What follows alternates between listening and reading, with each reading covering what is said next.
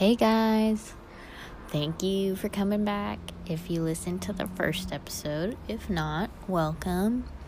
I started this last week and I'm excited to put out another episode. Thank you everyone, friends and family, for the support.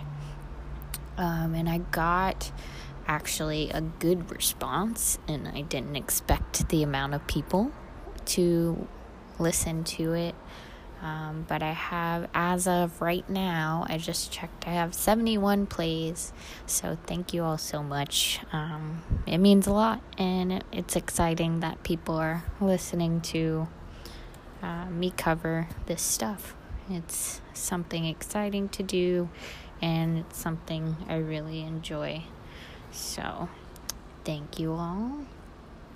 This episode is episode 2, and it is an urban legend. It's called Bessie the Tallahassee Witch. And my sources are from Phenomenal Place, WikiTree, and Weird US. And there were a lot of articles that kind of had the same amount of information, or I think they used each other to get the information from. And the WikiTree, or no, it was Phenomenal Place. The Phenomenal Place website actually has a video on YouTube to go with it. So I thought that was interesting, and I got a lot of my facts from that. So let's dive in. Elizabeth Budd Graham was born on the 19th of October in 1866 in Florida. It was not stated which city, but I am assuming Tallahassee, just because that's where she ended up living and settling down, and where she died. And she died at only 23 years old on the 18th of November in 1889 in Tallahassee, Florida. And she was the wife of Mr. John Alexander Graham and a mother to John Alexander Jr. She just had that one kid, and the husband said that he loved and adored his wife with all of the affection possessed by human nature, and she herself exhibited rare personal beauty and excellent traits of character. So her husband genuinely loved her, and they seemed to have a good relationship, just from what I read in the websites that I did my research on. She was buried in Old City Cemetery in Tallahassee, and the obelisk, or the stone pillar, for her gravestone. I learned that one because I thought it was an interesting word, and I had never heard it be called that. I just heard gravestone, or like gravesite. So obelisk is the word. And her obelisk was meant to represent the rebirth and the spiritual connections between heaven and earth, life and the afterlife. Her grave faces west, and it's the only grave that faces west in the cemetery, which is fascinating, and that's why there's all these myths about it, I think, to start, and the rumors that I will delve into later on. And this facing west grave was consistent with Victorian emphasis on dying sadly, evoking the setting sun, and it is the tallest gravestone in the cemetery too. And there hasn't been any proof of this legend to be 100% true, but I really enjoy the urban legend story, so I'm gonna go into it and share with you all what I found out this week. So the legend is that Elizabeth, aka Bessie, her gravesite was haunted. The following rumors have been floating around about her cause of death, but the most popular one was that they thought she was slowly poisoned, and this caused a long and painful death. Hence why her soul would still be around and is unable to rest.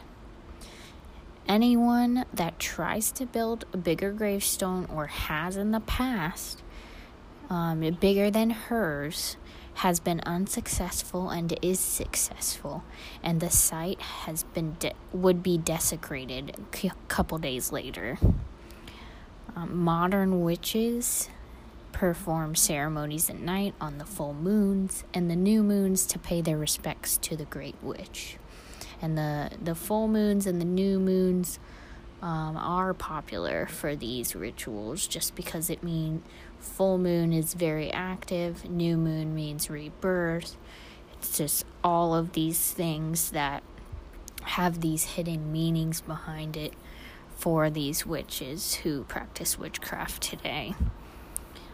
So when visiting the grave, people reported seeing a young woman weeping or sobbing near it, and they haven't been able to get close, but it's a ghost-like figure. Some has said that if you visit her gravesite, you will see her in your dreams that night. New offerings are made to her often in the form of change and shells, and the camera flash has always reflected on the back end of the tombstone when pictures were taken.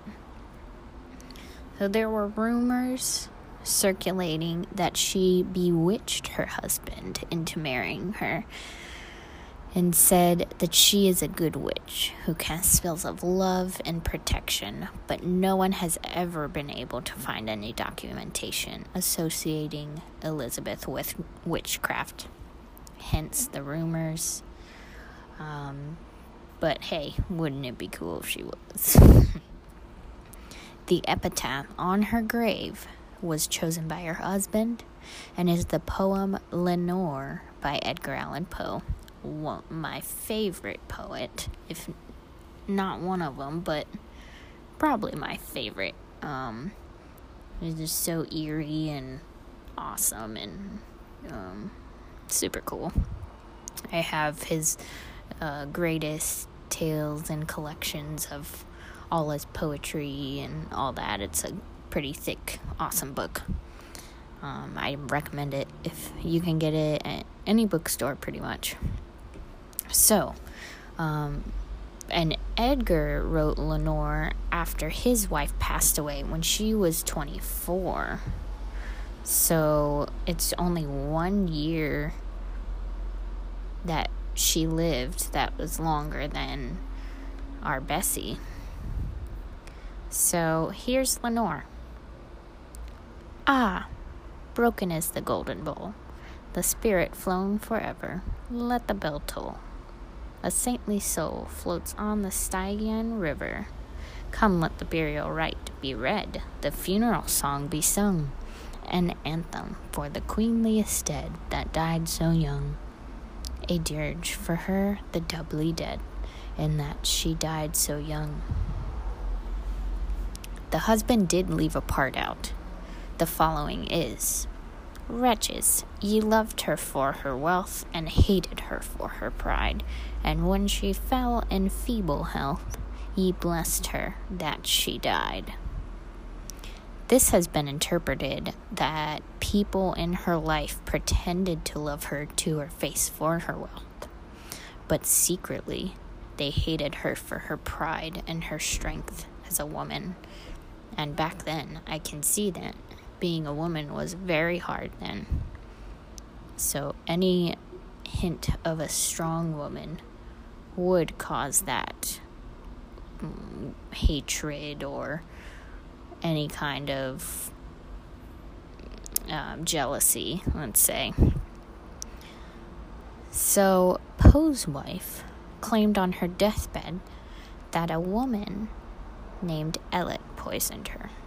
The real meaning of the scripture seems to be, the scripture being the one on Bessie's gravestone, seems to be that people hated Bessie and spread rumors when she was dead and alive. Legend believers have translated a variety of witch evidence from the weird epitaph. Some equate the first line, broken as the bowl, to driving a stake into a vampire. The lines, the spirit flown forever, and a saintly soul floats to the Stygian river, are said to mean that a witch's spirit cannot cross the river of death and is trapped between life and death.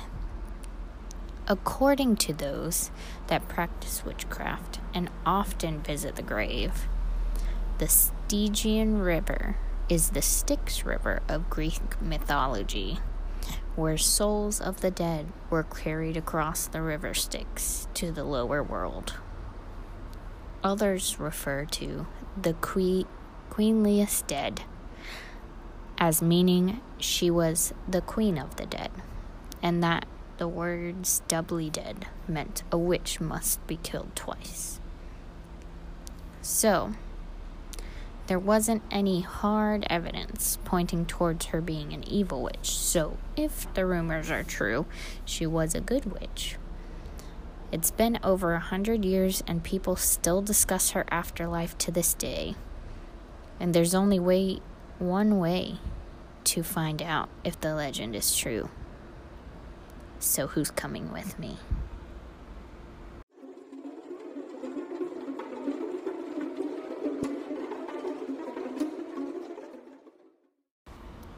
Thank you guys so much again for listening in and humoring me with allowing me to do this. It's super fun and I'm just getting started. So if you would like to